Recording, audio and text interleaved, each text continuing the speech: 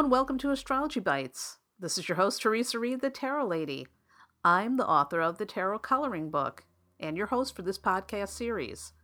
If you're curious about astrology, you are definitely in the right place. This is episode 53 of Astrology Bites. And with each episode of Astrology Bites, you get a bite-sized astrology lesson that's 15 minutes or less. It's super short and sweet. My goal is to make astrology feel simple, clear, fun, and totally applicable to your everyday life. Okay, let's get into today's episode. Today we're talking about interception. And by the way, when I mention interception, I'm not talking about that Leonardo DiCaprio movie. We're talking about it in an astrological sense. So here's what you need to know about all of that. Let's start out by talking about astrological houses. So astrological houses and signs are 30 degrees each. But some of the houses can be big, while others are much smaller. Now, an interception happens when you have a house that's larger than 30 degrees and an entire sign gets sucked up into that house. So when you're viewing the astrology chart, you'll notice that one sign seems to float in the middle of a house. That sign is intercepted. Now, if a planet is in that house, in that sign, it's intercepted too. And by the way, interception always happens in pairs. So if one sign is intercepted, if you look directly across the chart to the other house across from it, you're going to see that the sign is intercepted too. So let's get a couple other thoughts on this so that you understand it, because it does sound a little bit complicated, like a sci-fi movie. Anyhow, Llewellyn on their blog explains it like this. An intercepted sign in an astrological chart occurs when a sign is totally contained in one of the houses and does not appear on the cusp of a house. When a sign is intercepted, the sign opposite will be intercepted as well. That probably explains it really nice and clearly, even though I thought I was kind of doing a good job on that, right? Also, astrologer Bob Marks explains it like this. In the horoscope of a person, an intercepted sign shows a blockage. The qualities of that sign have difficulty coming out. It is like a room in your house that can only be reached by first going through another room.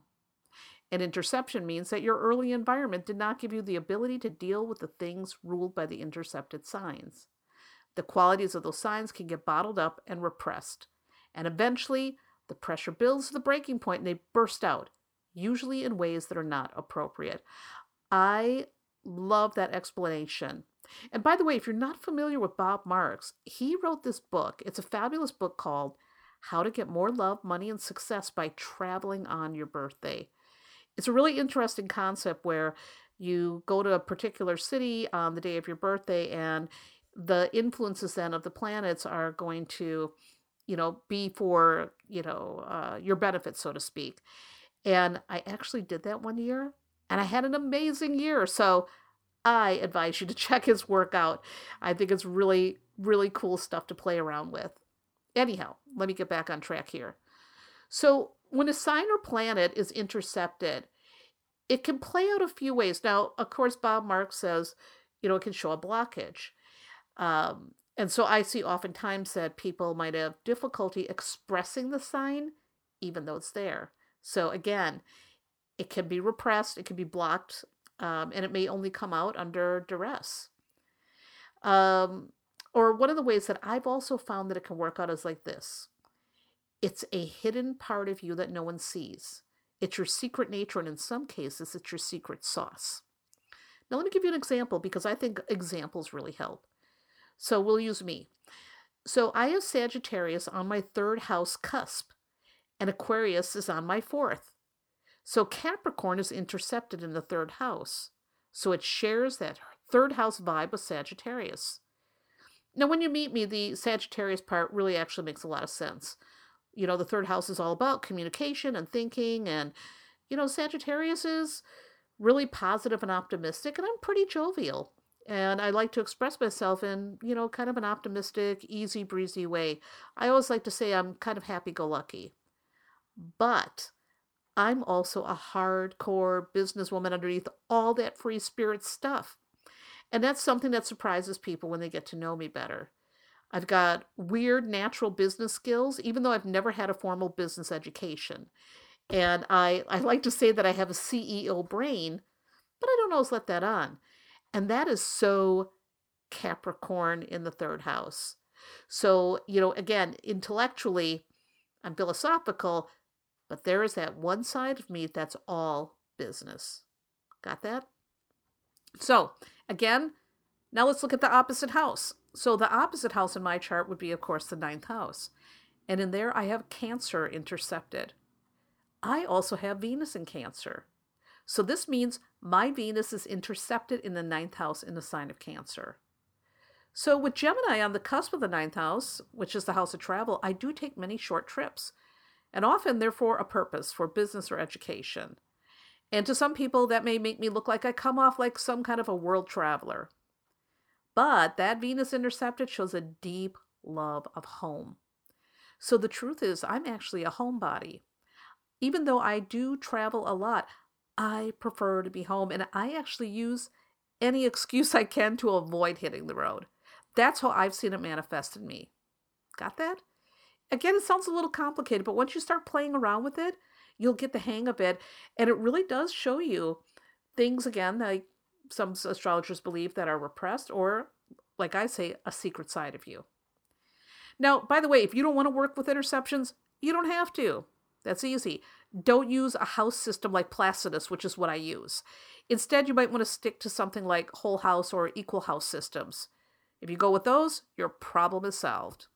I happen to work with Placidus, so, for me, I dig the interceptions, and I just think it adds an extra layer of interpretation.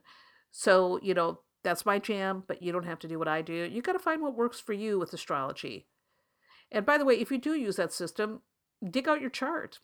Are there any interceptions in your chart? Any intercepted planets? How might these be showing up in your world? Do you repress the energy?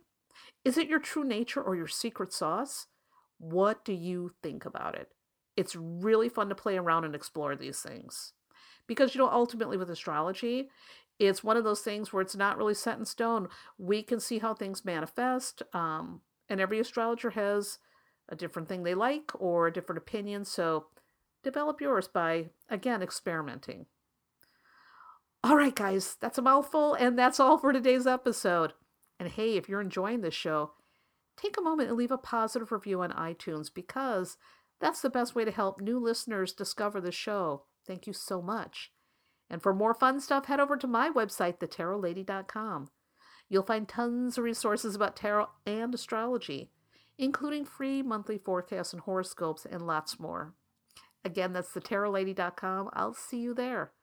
And remember, no matter what's going on in the cosmos today, ultimately you are in charge of your life. You're in the driver's seat. If you don't like where your life is headed right now, you can change the course. You're the boss, and you've got that power. Be kind to yourself and others, and make smart decisions. I'll see you in the next episode.